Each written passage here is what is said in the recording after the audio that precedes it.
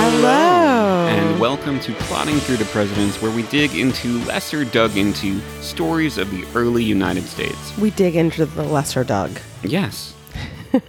I'm Howard Dory. I'm Joss Dory. And today we're going to look at a historical relationship that doesn't get as much attention as some other great friendships and rivalries. Interesting. It started as a beautiful founding friendship, a partnership that achieved great things until it went down in flames. It's the relationship between George Washington and James Madison. I was going to guess that. I love their relationship because it's really a great backdoor to so much about this time period. Like the issues, the characters, the personalities. And it's also, for me, the most personal way I can think of to tell the story of how the first real political parties in the United States developed. And we're going to look at how James Madison went from being the author of the Federalist Papers and the strongest proponent of a strong central government to leading the Anti-Federalist Party. Such a shift. It's like looking at the origin story of a villain in a way. Yes. How they slowly twisted their hearts. It's funny how many people's supervillain origin story can be summed up in the words Alexander Hamilton. Truth. And at the end, we're going to take a look at some of the responses we got from listeners about possums. Oh, really? Yes, in our Billy Possum episode, we expressed a lot of, let's say, disgust for possums. Especially coming from you, I think. Yes. Jess asked you to reach out if you liked possums. Mm-hmm. And you did. And we'll get to that at the end. Okay. Sounds good. This is a story in 3 acts. And like the script of a Ted Lasso episode, it's a story with a lot of metaphors.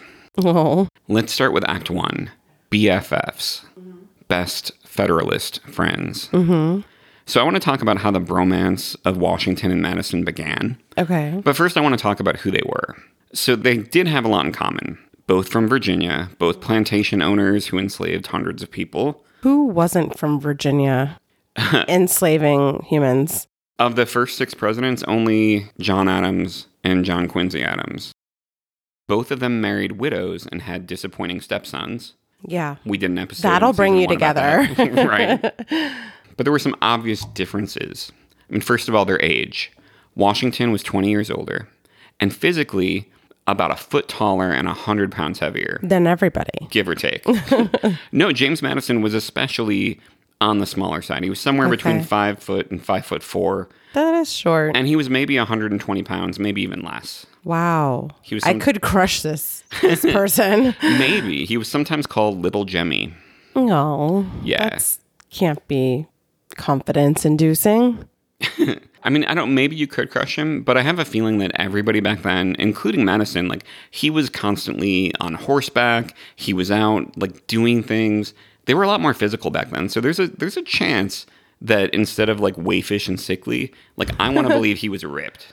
All I have to do is run in his direction. If that's your and tactic, I would take him down. Through sheer inertia? Yeah, my tactic is ram tactic. Okay. Yeah.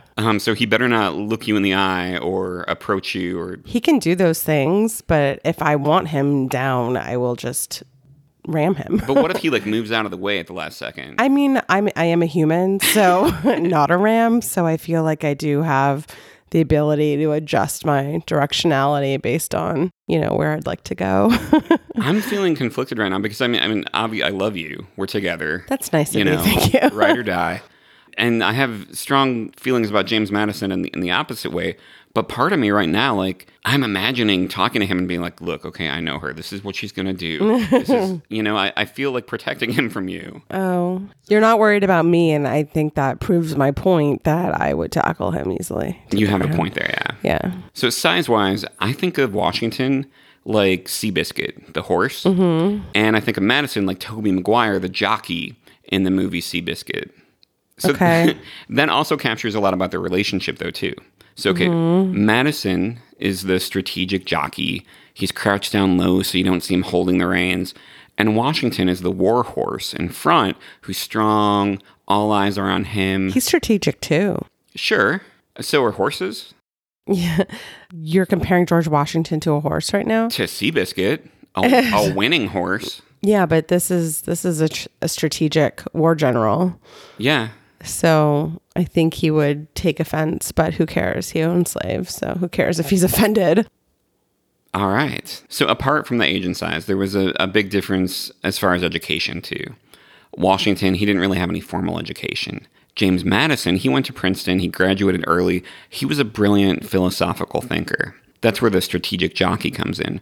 But Washington was no slouch. He was a huge reader, very driven and self-taught, but he wasn't in the same league as a thought leader or a debater like Madison. So their partnership really began when George Washington was leading his ragtag Continental Army during the American Revolution. James Madison, at that point, was just a rookie congressman in the Second Continental Congress. And this was around 1780. So it was after a lot of the bigger names had already left the Congress. So like all the stars of 1776, the musical, John Adams, Ben Franklin, Thomas Jefferson, they'd already left. Where'd they go? They went to France. They went to Virginia. Back to Virginia. Yeah. The Second Continental Congress in 1780 was a lot like Saturday Night Live in 1980. Okay. The cast couldn't measure up to what came before. Mm-hmm. It was so bad that George Washington, while he was trying to fight a war and looking for Congress to help, he complained to Virginia that they needed to send better people to Congress. And one of those people they sent was James Madison. So far, I've heard a lot of metaphors and similes. Yeah. Very good. Thank you. In 1980, Saturday Night Live had a brand new cast, and one of them stood out. Eddie Murphy. Oh. James Madison was the Eddie Murphy of the Second Continental Congress. So he was surrounded by a lot of mediocre comedians, and he shined. Joe Piscopo. Are you saying Joe Piscopo is a mediocre comedian? Yeah. Okay. Among Saturday Night Live cast members. Well, yeah, okay. He was kind of a workhorse, though. I mean, he did a lot of impressions and stuff, if you want to go back to horses. All right, good connection. But so Eddie Murphy shined on the cast and Madison shined within his group. Yes. Okay. Yes. But who was he among? He was Madison. I'm not talking about Oh. I'm not talking about SNL. I'm talking about the Second Continental Congress. Who did he shine among? Names that you probably wouldn't know. Like Daniel of St. Thomas Jennifer. That's a real person? That is a real person. And Meriwether Piscopo? Okay, that might be made up. Although Meriwether has been a name that's come up in the past. There's different Meriwethers, yeah. Yeah. Yeah, I mean, you couldn't throw trying to think of something old. Bible? Yeah, you couldn't throw a Bible without hitting a Meriwether. Oh, I see. Yeah. Okay. Yep. Glad you thought on that one. Thank you. From the start here, their roles and their strengths and their relationship were pretty well defined. Washington was the leader, and Madison was doing the politicking and the behind-the-scenes work to get things done. And even though they hadn't even met yet, in a lot of ways, Madison was Washington's best friend, because he was one of the most effective members of Congress supporting Washington's request for what his troops needed. Mm-hmm. Madison even helped convince the Congress that Washington's army should be allowed to impress supplies, which means just take whatever they needed from citizens. Wow. Even though at that time their weak sauce government under the Articles of Confederation, it didn't explicitly give the army that power. But Madison said, look, Washington, you're at war. Just do what you got to do. Just Take raid whatever house you need. Yeah. Like if you need to get from point A to point B to fight a war, and we're not supplying you with what you need, just take it. Wow. Yeah.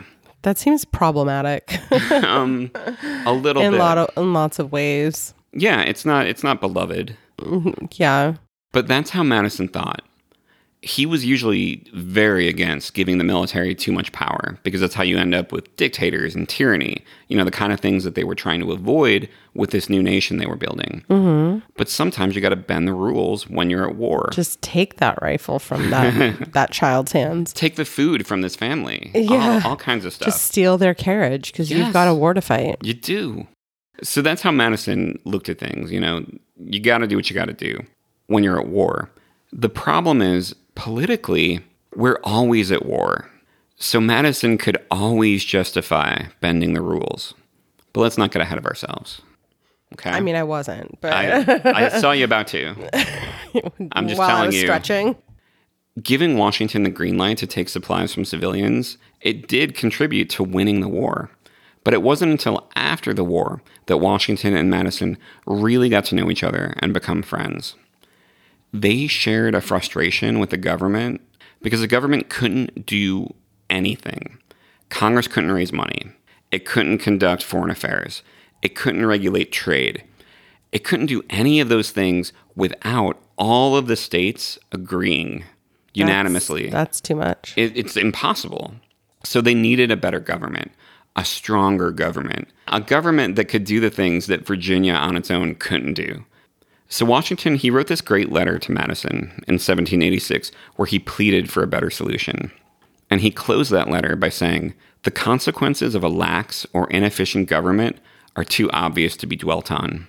13 sovereignties pulling against each other and all tugging at the federal head will soon bring ruin on the whole.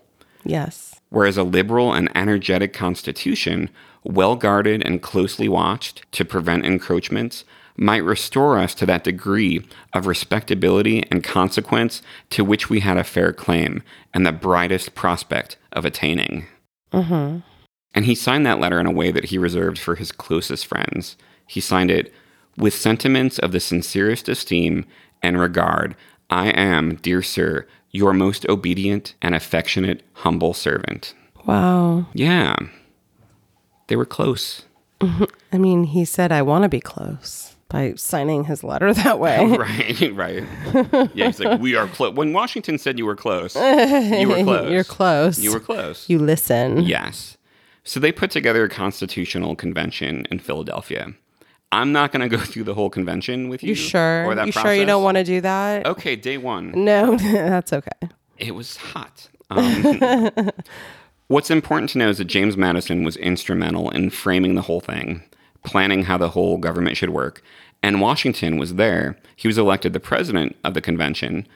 So he was like up there in front, mostly silent because that's how he exerted his power. Peeing on the side of the racetrack. I don't know if it works in that. You may have stretched the metaphor too far. I'm still with it. All right. I'm going to take that metaphor down to the end. Yeah. So it was a partnership and it was a friendship, and they couldn't have done it all without each other. That's beautiful. Although Madison did have some help from his other dear fellow Virginian friend, Thomas Jefferson. Okay. Was Washington jealous We'll get to of that. this? Okay. We'll get to that. So Jefferson was in France, but he sent Madison a literary cargo of more than 200 books on ancient and modern history, and Madison absorbed those books. He chugged them like a transatlantic beer bong of knowledge, and his little body digested that knowledge. His little body. And regurgitated it as the framework of the Constitution. That's gross. Madison worked his butt off at the Philadelphia Convention, then in New York, where he teamed up with Alexander Hamilton to bang out the Federalist Papers, arguing for the ratification of the Constitution. And then he went back home to Virginia, where he out-argued even Patrick Henry. Patrick, give me liberty or give me death, Henry. And he got it done. Nice. It was a massive group effort, but he, more than any other individual, created the Constitution and got it passed. Go Madison. After this ratification tour, Madison was physically depleted. Oh, I get it. He wrote... I'd like to see him chaperone at a recital. That's what I'd like to see. And then we'll talk about depleted. I can tell that you had a tough day. Yeah. He wrote to Washington that he was extremely feeble, and Washington told him that he had just the thing. He said, "Moderate exercise and books occasionally, with the mind unbent, will be your best restoratives." And he said, "No one will be happier in your company than he would." So he said, "What you need, son, is some Mount Vernon and chill." Yeah. He's inviting him over. Madison accepted the offer, and he spent so much time at Mount Vernon that his friends sent him mail there. Oh, wow. Yeah. Did Jefferson send him books there? I don't know. I don't know. The partnership between the father of his country and the father of the Constitution, it wasn't just political or strategic. They were truly friends who enjoyed each other's company. Mm-hmm. In the Hamilton musical, they ask, why do you write like you're running out of time? Mm-hmm. And that's about Hamilton. Right. But you could say the same thing about Madison. He framed the Constitution, he wrote a third of the Federalist Papers, and he wasn't done. Wow. So it's April 30th, 1789, in New York City, the nation's first capital. The city is filled with thousands of people celebrating George Washington's inauguration as the first president of the United States on the balcony of Federal Hall. Then Washington comes inside to a crowded room full of congressmen. His hands are trembling as he's reading this inaugural address to them. There's street noise from outside.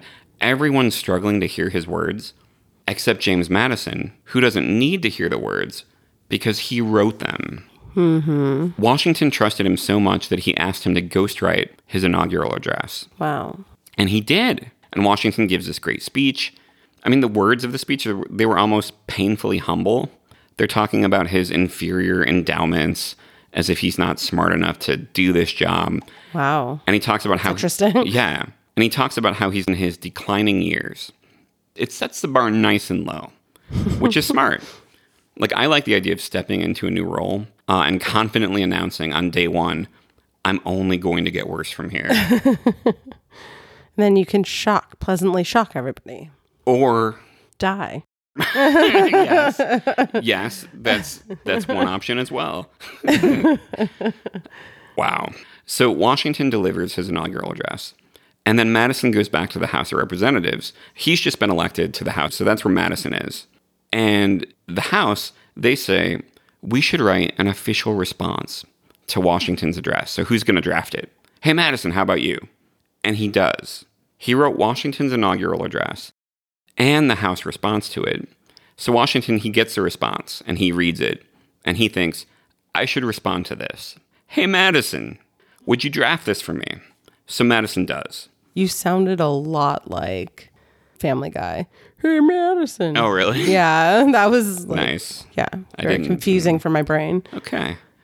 At this point, he's written the inaugural address, the official House response to it, and the president's response to the response. So the early years of the United States are basically like an epistolary novel written by James Madison. Oh my gosh. It's like he's having a discussion with himself. Yeah. Yes. And the term... what's the point of that? The term declining years is in the inaugural, and it's also in the response. I mean, I think they're Washington's words probably because he provided Madison with his input, but it's kind of like, can you imagine ghostwriting something for someone where they're like, I'm very old, and then you ghostwrite the response, it's like, you are old. So for a while, Madison was sort of like a prime minister to Washington, advising him, writing for him. But that all changed when Washington started to assemble his cabinet. Mm-hmm. For two reasons, really. One, Washington now had people employed specifically to give him advice. Mm-hmm. And two, Washington was assembling his cabinet with the two people who would be most responsible for tearing Washington and Madison and the country apart. Jefferson? And Hamilton. Jefferson and Hamilton. Yes. Returning from 4 years in France, Madison's old friend, Jefferson. Mm-hmm. When Washington first assembled his cabinet, he wrote to Lafayette, and he said how supported he felt by them and how they harmonize extremely well together. That did not last. Maybe that would have been the case going forward, though. Maybe Madison and Washington would have remained close. Madison would have stepped into a cabinet role when other members stepped down. But that's not what happened. And it's all because of the big, scary financial brain of Alexander Hamilton. Alexander Hamilton. And that brings us to Act 2. Party time. Party. As Secretary of the Treasury, Alexander Hamilton hatched a financial plan for the government that Madison and Jefferson saw as an existential threat because it favored the northern bankers and industrialists and not so much plantation owners in the South. So this is really where James Madison goes from being the number one Federalist, screaming for a strong central government, the man who worked the hardest for that government and wrote a big chunk of the Federalist Papers, to being a leader of the opposition, the anti-federalist party. It's against a strong federal government and a leader. So odd and so very sad for his legacy. I don't know. Just, is that what he wanted for himself? Suddenly to be against what he had created? I think you can look at it and you can say that it feels like hypocrisy or like a flip-flop. But I don't think he saw it that way, and that might not be the case. There was a consistency to his thought. So it wasn't like, what have I become? It's more like, I'm constantly adapting and growing to what's happening. Yeah. Okay.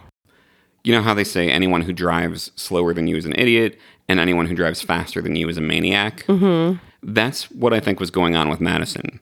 He had a sweet spot of power that he felt comfortable with. He wanted a balance of power with the federal and state governments being like checks on each other. Mm-hmm. And he was very vocal when anything upset that balance. He was not okay with the federal government sticking its nose too far into Virginia's affairs or doing anything that would disfavor their way of life. Mm-hmm. And that's what Madison thought Hamilton's banking system was doing. Madison never intended for the government to create a national bank, which was this powerful entity that was heavily slanted toward immoral things like speculating and investing and manufacturing and making money and growth. The righteous, moral Southern planter slave economy, in his mind, didn't fit into that. So he's thinking, why should the federal government take Virginia's money and invest in ways for the country to grow that left the South behind? Were they trying to prevent the toxic capitalism we have today? You mean like Madison and the Virginians who were against this? Possibly in a way. They wouldn't have been in favor of this financial system at all. So from Madison's point of view, it was like he created this government.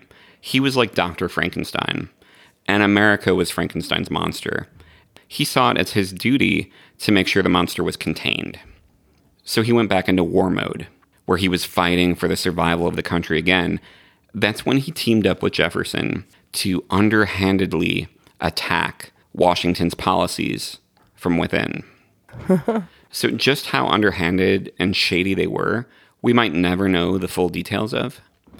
John Quincy Adams once wrote, "The mutual influence of these two mighty minds upon each other is a phenomenon, like the invisible and mysterious movements of the magnet in the physical world, and in which the sagacity of the future historian may discover the solution of much of our national history, not otherwise easily accountable." I think that's great. Yeah, I mean, he's saying like someday the shady shit that these guys pulled will finally come to light.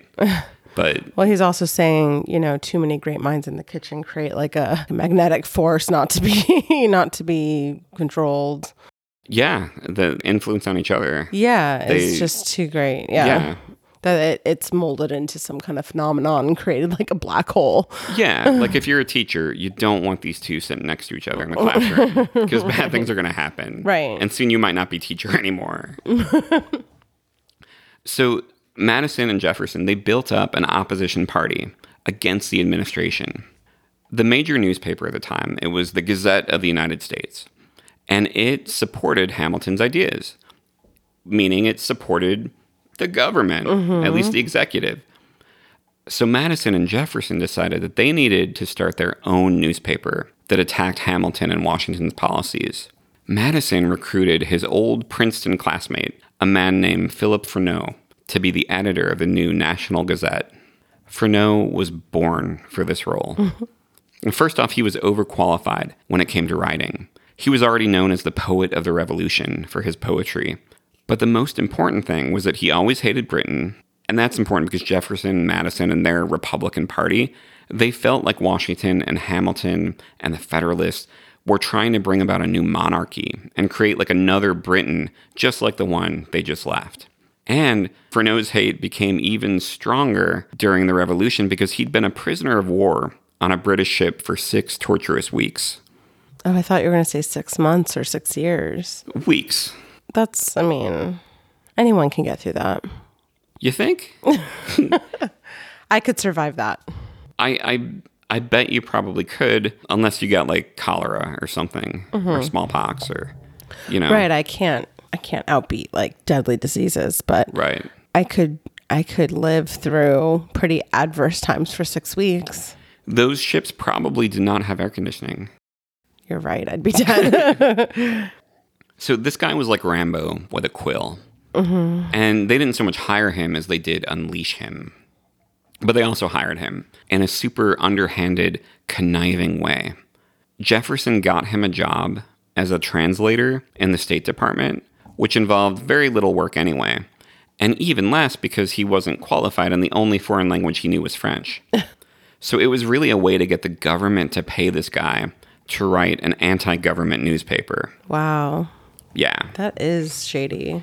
It for sure is. Madison contributed at least 19 anonymous essays to the National Gazette. Freneau sent George Washington 3 copies of the newspaper every day. Washington was like, does he expect me to be a distributor for this newspaper that's criticizing me? It was so partisan and anti-Washington that it helped push Washington firmly into a Federalist position. It's just making me realize that media has just been used and abused and manipulated from the get-go. Yeah, absolutely. For politics. It was, in this time period, there was no pretense of being nonpartisan. Like, you had newspapers that were firmly in one camp or the other. Jefferson, in a private letter, he revealed how he and Madison felt about Washington and how they could justify opposing the man who was once so revered. He said that Washington's memory was already sensibly impaired by age. The firm tone of his mind, for which he had been remarkable, was beginning to relax. A desire for tranquility had crept on him, and a willingness to let others act or even think for him. Wow. And he called Washington the captain in his cabin attending to his logbook and chart, while a rogue of a pilot has run them into an enemy's port. God, that's very dramatic. Yeah. That rogue of a pilot, I mean, when in doubt, blame Hamilton. Right. And that's what they did. Hamilton knew what they were up to, and he wrote an anonymous piece that exposed that Freneau was working for Jefferson as a translator in the State Department, and he accused Jefferson of hiring him just to oppose Washington, even feeding him information.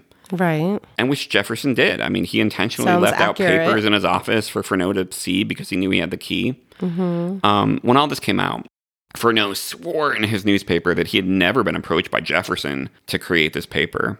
And so Hamilton responded with another anonymous response saying, look, if it wasn't Jefferson himself, then it was carried on by a very powerful, influential, and confidential friend and associate. Everyone knew that this meant Madison. And Jefferson was lying anyway. He had totally consulted Freneau on exactly what this newspaper was going to be. Right. Washington let Jefferson know that he thought Freneau should be fired. But Jefferson wrote in his notes, but I will not do it.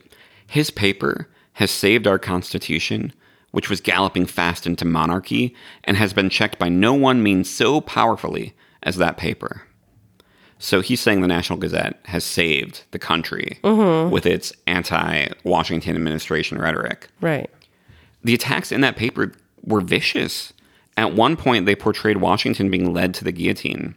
And that may have gone a little too far. Yeah. The newspaper ended not too long after that, but part of the reason was the 1793 yellow fever epidemic in Philadelphia. It just kind of went away for a while, saying, hey, we'll be back when people come back to town, and never really came back. It was like us in the winter. Yeah. Oh, we'll be back. We'll be back. We're sick with dying. everything. Yeah. Yes. But we did come back. We did. But did the newspaper come back? The National Gazette did not, but... So yellow fever happened, they weren't able to come back or recover. I get it. I get that. Now, I totally do. I'm Shay. And I'm Jody. We host the Rainy Day Rabbit Holes podcast, a deep dive into the misty mysteries of the Pacific Northwest. From the untold stories of eccentric pioneers to the secrets buried deep in the moss-covered forests, we take you on a not-so-serious journey through the quirky tales and hidden stories of the region. On our show, you can hear great content like... Dr. Dewey's teachings propelled Linda Hazard into a lifetime career of starving people for money under the auspices of healing. I could do that. Run a cult or both. And thoughtful insights like...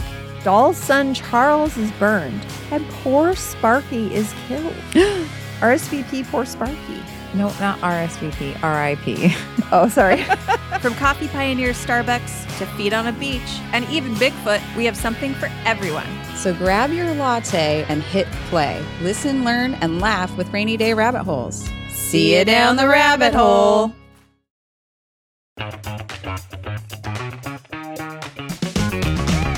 Hey there, I'm Dylan Lewis, one of the hosts of Motley Fool Money.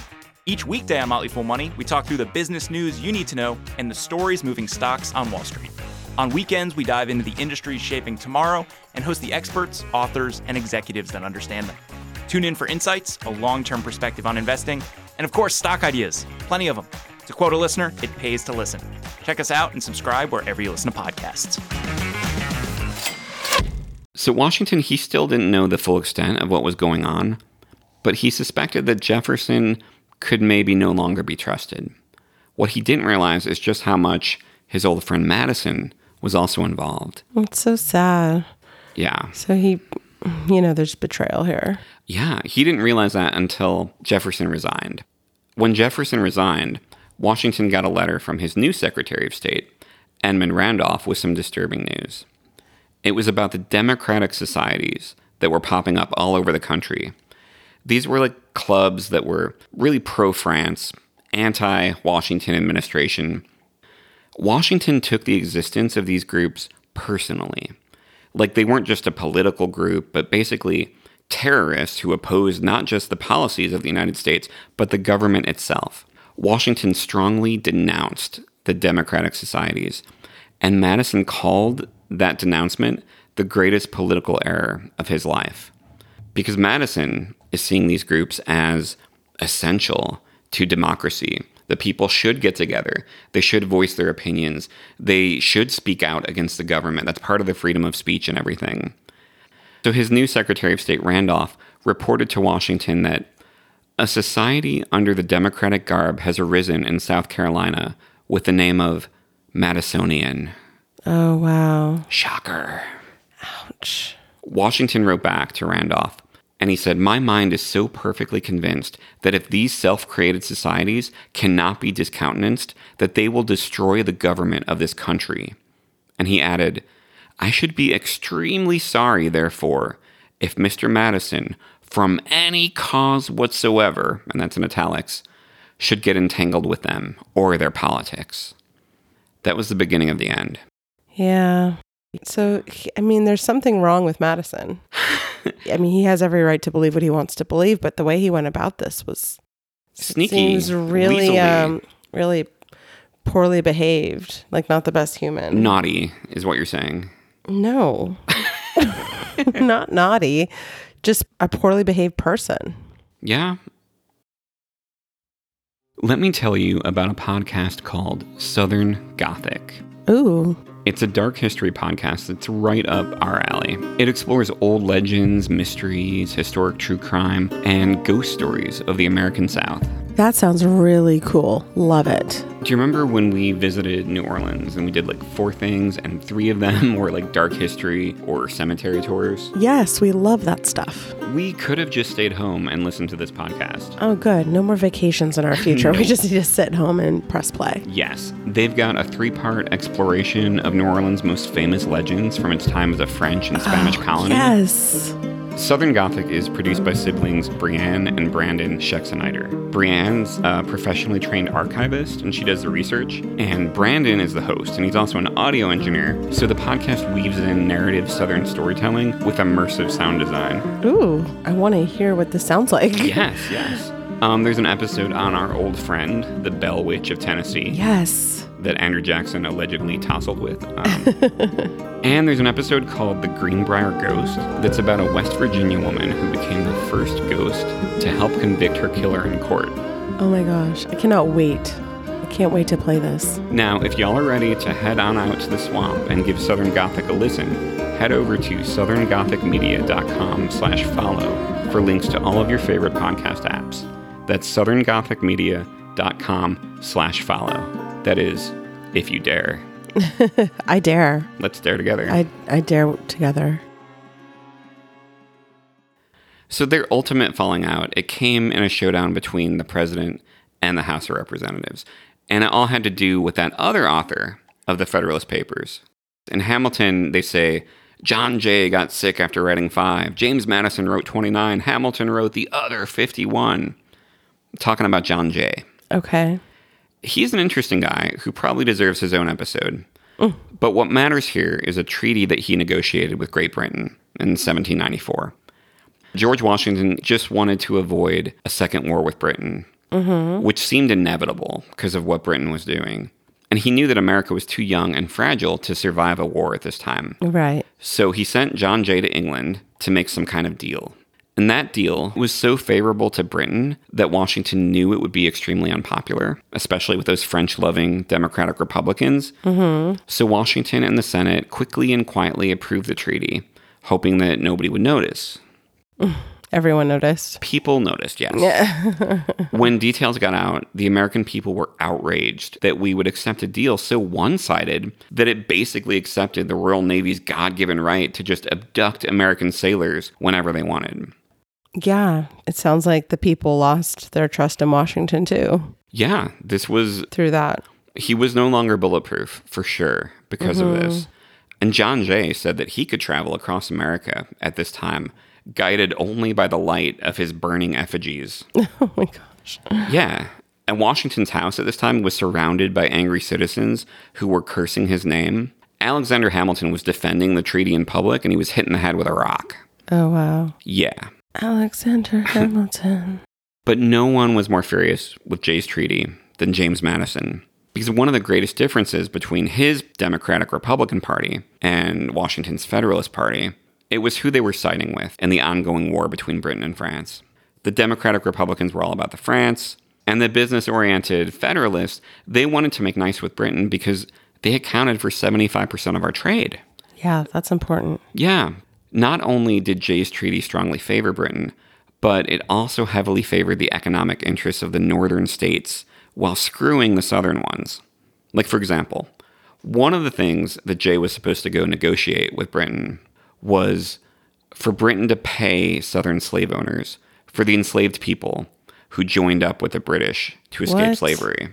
Yeah, it's like we want money for those slaves who ran away to join your army. Wow. John Jay was like an abolitionist. He didn't even try to negotiate that. And this really galvanized the South against the Federalist Party. Madison was happy to use all this Jay Treaty hate to try to take down the Federalists. But he was hesitant to go directly after Washington himself. But another member of the House, Edward Livingston, he wasn't scared of Washington. He drafted a House resolution formally requesting that Washington hand over the Jay Treaty and all the records of the negotiations leading up to it. Wow, that's harsh. It's like Papa Bear being scrutinized. Yeah. By Baby Bear. Yes, it is. And Washington knew that however he responded might set a precedent because this is the first time for everything. Yeah. Ultimately, he decided that he didn't come to play. Okay, that's good. Yeah. Because he'd presided over the Constitutional Convention, Washington knew exactly what power the House was granted, and he schooled them in his response. He wrote, "The nature of foreign negotiations requires caution, and their success must often depend on secrecy. And that's why," he said, "the Constitution vests the power of making treaties in the President with the advice and consent of the Senate, the principle on which that body was formed, confining it to a small number of members." So is he saying, like, mind your biz? You're not one of these small number of members? Exactly. He's saying that this was intentionally created to Doesn't exclude concern you. the House. Exactly. He said that he went back and he looked at the notes from the convention, notes on what Madison himself had said. He's like, remember when you stood in front of me and you said treaties were strictly for the president and Senate to handle? Remember when you said you'd hold me until you died? Well, you're still alive. And sorry. Well, the importance of documentation. Yes. Document all the things. Definitely. He was using his own words against him. Anyway, he said, you ought to know what the Constitution says and what it means. Right. Yes. You ought to know. Yes. After singing his broken little heart out, Washington went full beast mode. Like Alanis Morissette. Yes, in letter form. So this sentence in this letter is so beautifully... This is Washington's words? This is Washington's words. This is Washington's jagged little pill. It's so passive-aggressive that it's like art. Okay. Wow. He was always kind of direct and aggressive. You know, there's a side to Washington, and I think we'll get to that a little bit maybe later this season in one episode, where he could be a sarcastic... Bleep.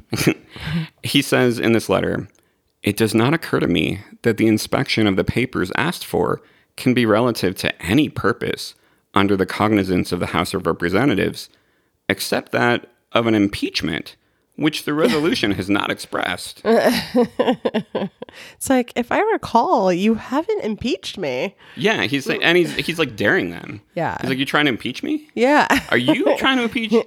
Me. Trying to impeach me, motherfucker? The House backed down. Madison knew that impeaching Washington would be political suicide, and it could literally destroy the fledgling government. So we'd have to find another way. So at least everyone agreed on that. They did agree that on a couple of impeaching things. Washington would probably be a bad move. Yes. There were limits to what they wanted to do.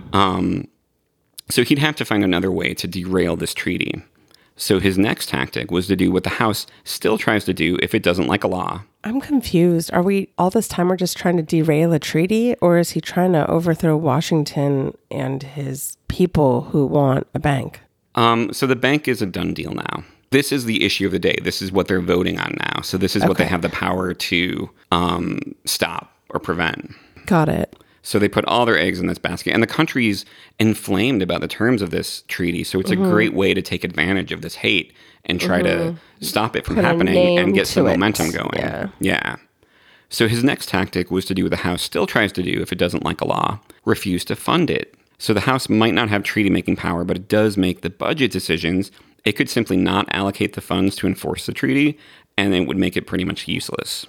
But the sheer force of Washington's influence was too powerful for the House and for Madison's frail little jockey body. The nation slowly warmed. You said he was ripped. He might have been, but Frail. Now he's frail? You know, he was ripped, but this fight, man. Now he's frail. Yeah. So Madison lost his fight, and it showed on his face, apparently. John Adams wrote to Abigail saying, "The anarchical warriors are beat out by the arguments of the friends of peace and order. Mr. Madison looks worried to death. Pale, withered, haggard." Frail. Pale, frail, withered, haggard. Frail, haggard, ripped. And Washington may have won, but he was just as beat down. People were turning against him, parties were forming around him, and it was time to get the hell out. It was time to say goodbye. And that brings us to Act 3, our final act, the long farewell. George Washington's farewell address is a powerful, enduring work of art. I mean, it still reads as incredibly relevant today. And since 1893, the Senate reads it aloud every year on Washington's birthday. The words, the way it came together, all of it perfectly encapsulates the friendship and falling out of Washington and Madison. So before all this Jay Treaty drama, Washington was ready to get the hell out of Dodge after his first term. And he needed someone to draft a farewell address for him. If he'd gone to Hamilton or Jefferson, that might have seemed like he was picking sides. So he asked his old friend Madison. So this is way before any drama happened between them. This is before he explicitly knew that Madison was involved in some of the drama going on. Yeah, this is before. So this is before the second term. This is as he thought he was leaving for the first term. Yes. After the first term. Yes. Okay. Madison writes it. Yeah, but it wasn't used because Washington stuck around, because everybody on both sides, Jefferson, Madison, Hamilton, was basically begging him to stay. And then they turned on him. Well, they were already kind of turning on him, but they still needed the government to function enough because nobody wanted to mutiny on a sinking ship. Right. So they needed him at the head of the country to still hold things together. Yeah. So how many terms? He did 2 terms. He did 2 terms, and he set the precedent for 2 terms. Precedent, yeah. The presidential precedent. Yes. So did he overstay his welcome? No, that's a good question. I mean, he could have won a 3rd term if he'd wanted to. He was still really popular, even though some people were turning against him and his policies. But he was just done. So yeah, it was time to dust off that farewell address. But at this point, Washington had some more thoughts that he wanted to add. And at this point, he didn't care about looking like he was taking sides because he saw the other side as actively against him. So he takes an address, which now he knows this is a friend who betrayed him. Yes. At this point, but he's still going to use this address. Yes, he takes this address and he sends it to Hamilton. And he says, hey, Hamilton, I want you to write me a new farewell address, but I want you to keep this stuff at the beginning. Okay. So on one hand, he wanted to honor his former friend's work. That's nice. Yeah. But on the other hand, I think he wanted to get Madison's attention so he could basically say, like, I know what you did last summer. Right. And make it clear that so much of this address is about how everything you did to me represents the worst parts of humanity and what we need to guard against more than anything. Right. Ooh. Yeah. That's severe. So in the address, Washington, through Hamilton's words, warned that parties could become potent engines by which cunning, ambitious, and unprincipled men will be enabled to subvert the power of the people and to usurp for themselves the reins of government. He said that the appeal of parties was a fire not to be quenched, lest instead of warming, it should consume. Wow. Yeah, he wasn't playing. No. It's fire. Yes, he was clearly calling Madison and Jefferson, probably more Jefferson even, cunning, ambitious, and unprincipled men. Yeah. That's nice way to put it. Yeah, well, that's how he put it. They yeah. really were conniving. So he could have used harsher words. He could have, but this is his farewell address. I know. I'm just saying he was nice. Well, He candy coated it a little bit. we have the first draft of his words. What I read to you made it to the final cut. Okay. But some stuff that I'm about to read did not. Okay. Because it was just too, scathing. I don't know about scathing, but kind of petty. Yeah. It's pretty clear that he was thinking about how Jefferson and Madison had hired Freneau to attack him in the National Gazette. In his draft version, there's a section that he wrote that Hamilton convinced him not to put it in. And it's because it sounded petty as hell compared to the rest of it. Alexander Hamilton. Here's what Washington wanted to say.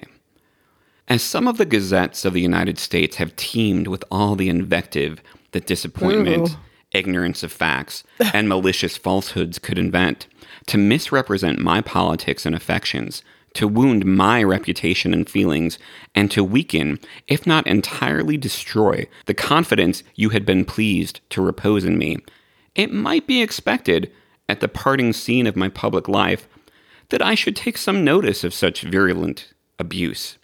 But, as heretofore, I shall pass them over in utter silence. Not so silent. Not so silent. Yeah, that does sound petty. It does. You know. And for Hamilton, someone who could be so petty, to still be protective enough of Washington's legacy to say, like, it doesn't look good for you to call them out in that way. Well, Don't worry, I'll do it. It's easier to do that and edit someone else. Yeah. You know. And for Hamilton, it's probably easier to think about someone else's reputation than his own. Right. But Washington's feelings still resonate throughout the address, especially in passages like this about parties gaining power by misrepresenting their opponents. He says, "You cannot shield yourselves too much against the jealousies and heartburnings which spring from these misrepresentations. They tend to render alien to each other those who ought to be bound together by fraternal affection."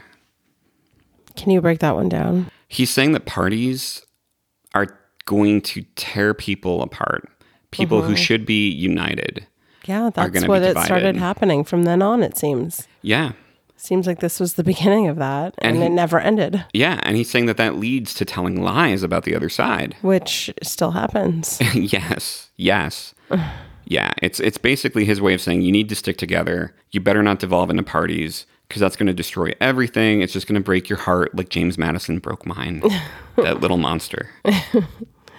But I mean, that is really what our country is based on. They truly are the founders. They founded the negative too. Yeah. I mean, they were human, you know? Yeah. Not the best humans. It's kind of sad. It is sad. But at the same time, you look at what they were able to achieve. Even with their differences, they were still able to get stuff done. And it wasn't all great. But it's when you compare it to today, you see achievement and more compromise than we have now. Yeah. And a lot of the stuff they're saying about each other is in private letters and in drafts that weren't published at the time, rather than, on Twitter right now or on the news. So there are differences. There are, yeah. I can barely get my shoes put away, so I do admire what they were able to do.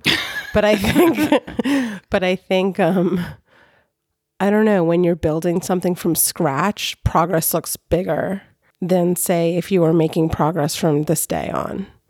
Because, okay, let's take this tangibly. So say you're building a tower with blocks. At first there's nothing. And then all you have to do is put 3 blocks and suddenly it's, quite something. Yeah. And then it, so it looks like you've built quite a lot, but really you've just put the foundation together. So I feel like their building was, yes, like notable, but I think making real change at this point in time on is harder and more complex. I see what you're saying, and that makes a lot of sense. And I think of it like what they built, maybe it was, you see it as 3 blocks, but those 3 blocks lasted, 200 and some years, give or take a civil war.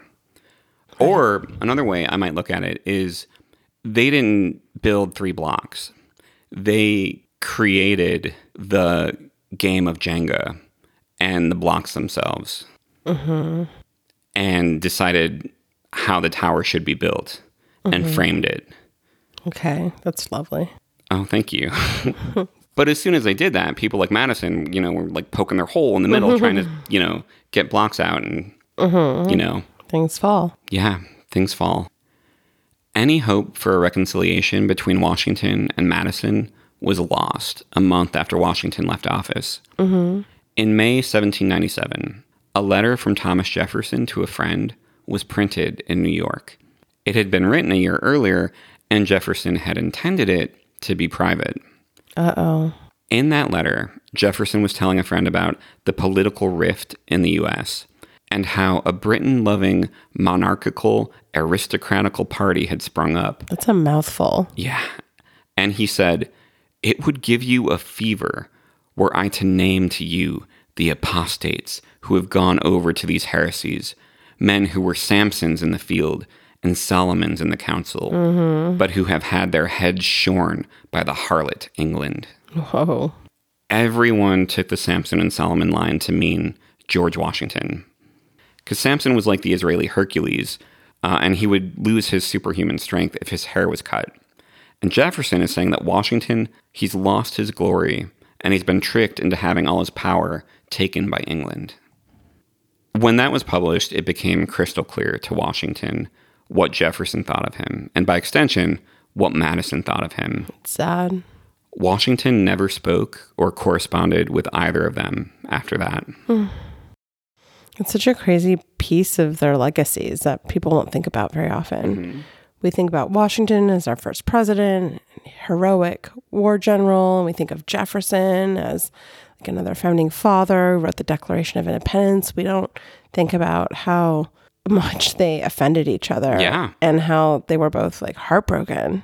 It sounds like Washington was truly heartbroken. I don't know that Jefferson was heartbroken in this. But I'm saying Washington was. Yeah, I think he felt betrayed. Yeah. He took all of this stuff personally, and in some ways it was hard not to when you have people working for you that are working against you. Yeah. And Washington took that anger to the grave. Sad. In fact, the night before he became deathly ill, he was reading the newspapers with his friend Tobias Lear at Mount Vernon. And he came to some news about James Madison endorsing James Monroe to be governor of Virginia. Washington also really despised Monroe, too, for good reason, but that's something we'll tackle in another episode. Okay. But Lear was reading aloud to Washington. And later, when he was writing about that night, he said, "On hearing Mr. Madison's observations respecting Mr. Monroe, Washington appeared much affected and spoke with some degree of asperity on the subject, which I endeavored to moderate, as I always did on such occasions." So this is a man who's writing about the death of George Washington. He's writing on the day it happened, and he's trying to make Washington sound as good as possible. So you can assume that he's toning down anything unbecoming. Right. So when he says that Washington was much affected and talked with some degree of asperity, he probably threw that newspaper down and swore. Yeah, you can assume that he was swearing up a storm about Madison for sure. Yeah. Now, I'm not saying that George Washington put some kind of curse on Madison here with some of his last words. or with his farewell address where he said the appeal of parties was a fire not to be quenched, lest instead of warming it should consume. Obviously, I'm not saying that, but James Madison is the only president who had the White House burned down on his watch. Oh my gosh. Play with fire, little Jemmy. Watch out. I'm so saddened by how Jefferson and Madison, it's just poor behavior. And it just puts all of the politics before the humanity of it. And I think that's probably where the country went wrong in the first place. And we still see that today, too. You know, when I think about where the country went wrong and precedents that were set that were terrible, I do think of James Madison. And we may have talked about this in another episode. I'm not sure. But doesn't sound familiar to me. When John Adams became president and Thomas Jefferson was his vice president, that's the first and only time that you had a vice president from the other party. Right. Thomas Jefferson wrote a letter to John Adams because it had been a very acrimonious election. We've talked about that before, the things that they kind of said about each other and other people said.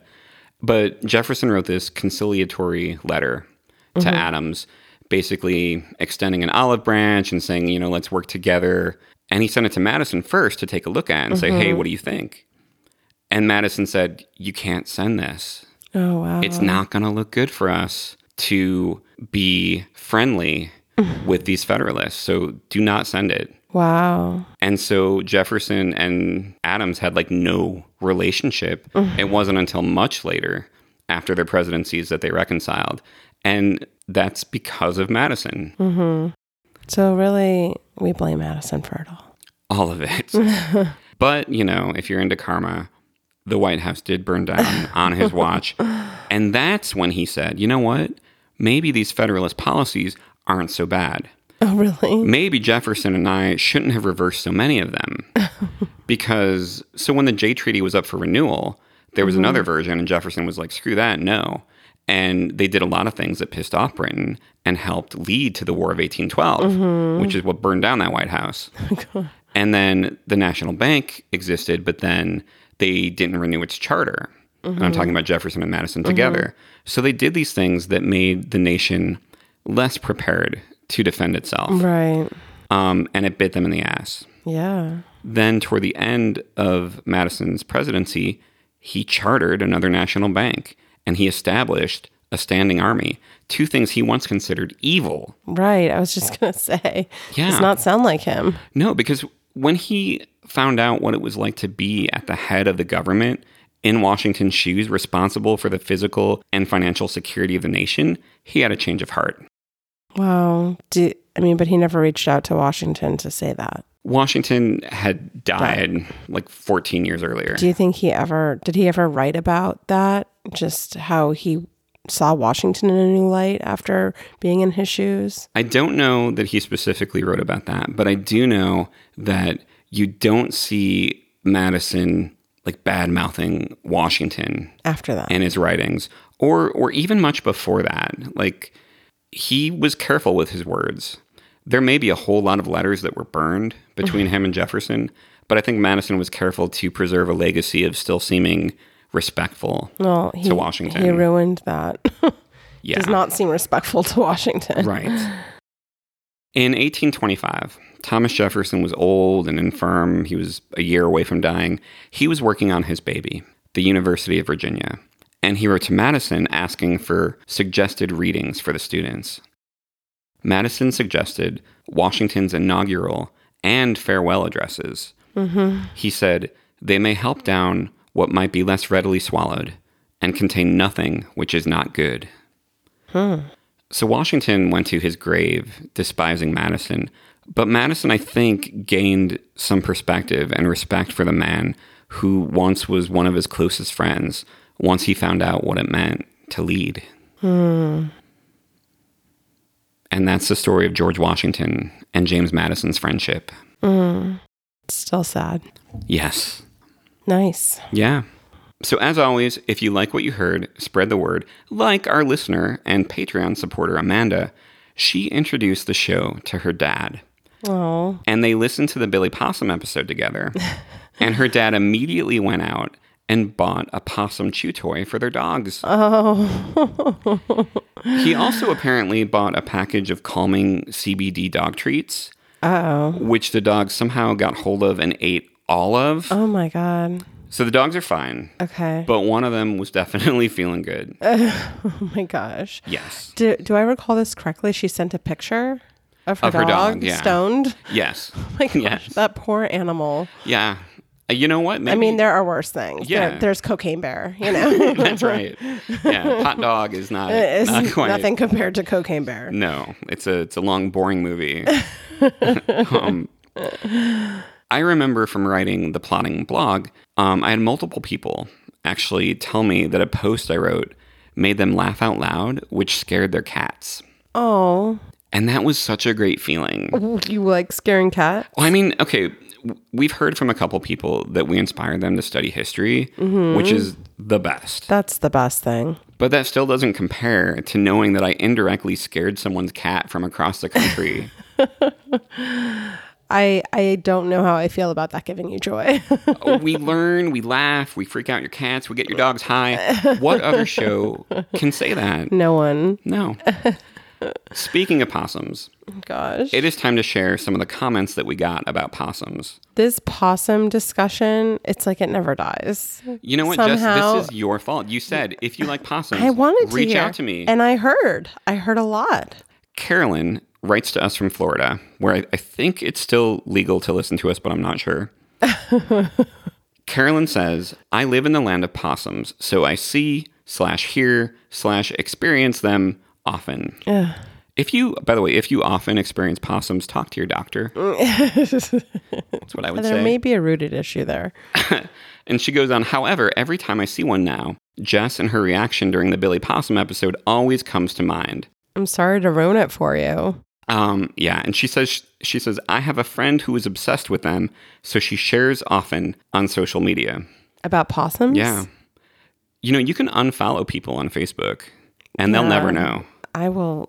I mean, everyone feels their own way about possums. I'm not going to judge other people's feelings, but that would be a page I would be unfollowing. Yeah, like I've joined Facebook groups just to like identify a spider or a snake, and then I open Facebook and it's like all spiders and snakes, and I'm like, okay, I gotta do something about this. And I'm outie. Yes. So I'm saying, if you're often experiencing possums in your Facebook feed, find out if unfollowing your friend is right for you. It doesn't sound like it would be right for this person. Oh, you think this person likes them? She said she did. She said she comes across possums and likes them. I guess so. So why would she unfollow? I don't know. I guess when I read that, I think it must be a typo. Okay.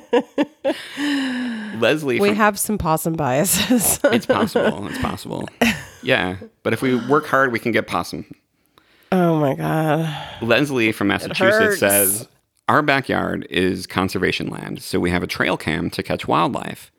My now 5-year-old affectionately named the possum Cheesy. Oh. She loves seeing the video, and at some point someone gifted her a stuffed animal possum. I don't think I would mind seeing it on a trail cam as much. But that's the night vision with the glowing eyes and stuff. Yeah, not a fan, but I don't think I would mind that quite as much for some reason. I just don't want to be in the vicinity. I understand. All right. Suzanne wrote, I would never buy a Billy possum, but I had to come here and tell you that I like possums. I think they are cute. They're actually very clean, never get rabies, and eat mosquitoes. If you live in Texas, anything that eats mosquitoes are good. Right. I have never had one approach me hissing, so maybe that should be more judgment on Jessica than the poor possum. Well, the possum may have been judging me and did not like what it saw. It's possible. Because it approached me slowly hissing. It wasn't just hissing. It was approaching like the girl from The Ring out of the TV. Yeah. I mean, I feel like I had the same experience. Right. So it's not just me. It might just be us, though. It might just be us. Which is why we're married. Yes. We belong together. Apparently. Zoe writes, I love possums. They're nearly immune to rabies. They eat ticks and they don't attack my dogs. So right. So it sounds like people like them because they could be worse. Yeah, so I wanted to look into this rabies and mosquito stuff. And one of the first things that came up was a 2016 article called, How Could Anyone Hate a Possum? Here's Why You Shouldn't. Oh, God. It's from Houstonia magazine. I think that article might be the root of a lot of this possum love. Mm-hmm. And looking at the article, I think it might have been written by a possum. What makes you say such things? Listen to this. At the end, it says, "So look beyond the beady eyes next time you have a run-in with Houston's humble helper. Better yet, leave a little fruit out to create your very own backyard possum patrol. Even if you don't, they'll still be around, eating mosquitoes and saving your skin, no matter what you think of their creepy little rat tails." And I'm not saying that the author of that article, Catherine Chilcutt, is a possum. Sounds like she might be. From what I can tell, she seems like an upstanding human being. But I am 100% suggesting that maybe she had some kind of ratatouille thing going on with a possum. So I'm just saying, check under her hat. Wow. In today's episode about the rat-like James Madison, I chugged some books myself to consolidate these ideas from some great authors. You can see them listed in our show notes at plodpod.com. In our next episode, we're going to talk to author David S. Brown about his book, The First Populist, The Defiant Life of Andrew Jackson. Ooh. And we're going to dig into the unbelievable assassination attempt on Jackson and the wild trial that followed. Sounds interesting. Yes. Thank you for plodding along with us. Thanks for plotting. Bye.